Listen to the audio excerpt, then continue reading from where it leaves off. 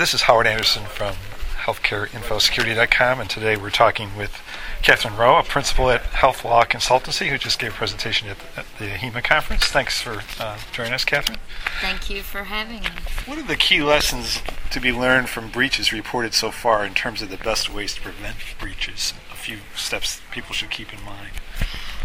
I think one of the best ways to prevent breaches is to really try and get a handle on the PHI that the organization holds and that it controls. And one of the biggest things that you see in looking at the breach list is that there's a real problem with theft and loss involving portable media.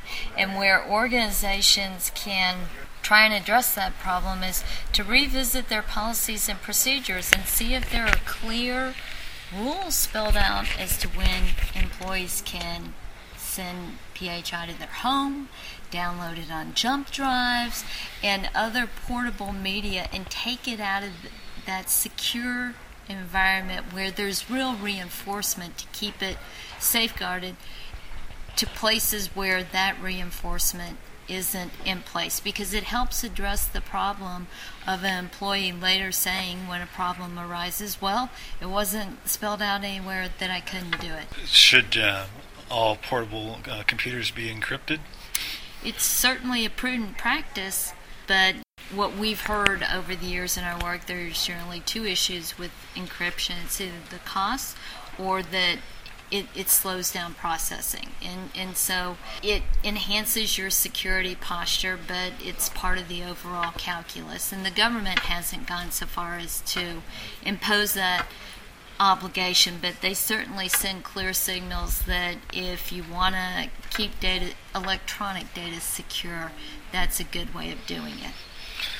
What's the most important steps to take to be well prepared to report a breach? What should be on that checklist? First thing that should be on it is you've thought it through before the breach occurs, that there is a team in place so that you have represented generally legal people, compliance people, IT people. You want PR people, because the media, if they get knowledge of it, will be calling. And you also want a communication strategy if you do end up having to give notice of the breach. How do you say it in a way that helps people realize that while you're doing your best, breaches can happen, but you're still looking out for their best interest and their privacy interests. So preparation is critical. I think the other thing is just the regular revisiting of the safeguards that are in place in the organization to make sure that they are up to snuff, so that if you do have to give notice, you can tell a positive story. And that goes back to the whole communication. What is the story? And I'm not talking about fiction. I'm talking about what are the facts and presenting them in the most positive light. As clinics and hospitals prepare to apply for the electronic health records incentives from Medicare and Medicaid, are there key steps they need to keep in mind regarding privacy and security? They're talking about achieving meaningful use.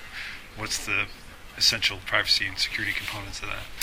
Well, with respect to meaningful use and sort of the whole government initiative to move hospitals and physicians to the electronic age, it is a repeated message, whether you're talking about meaningful use rules, the various rules that are coming out to implement high tech.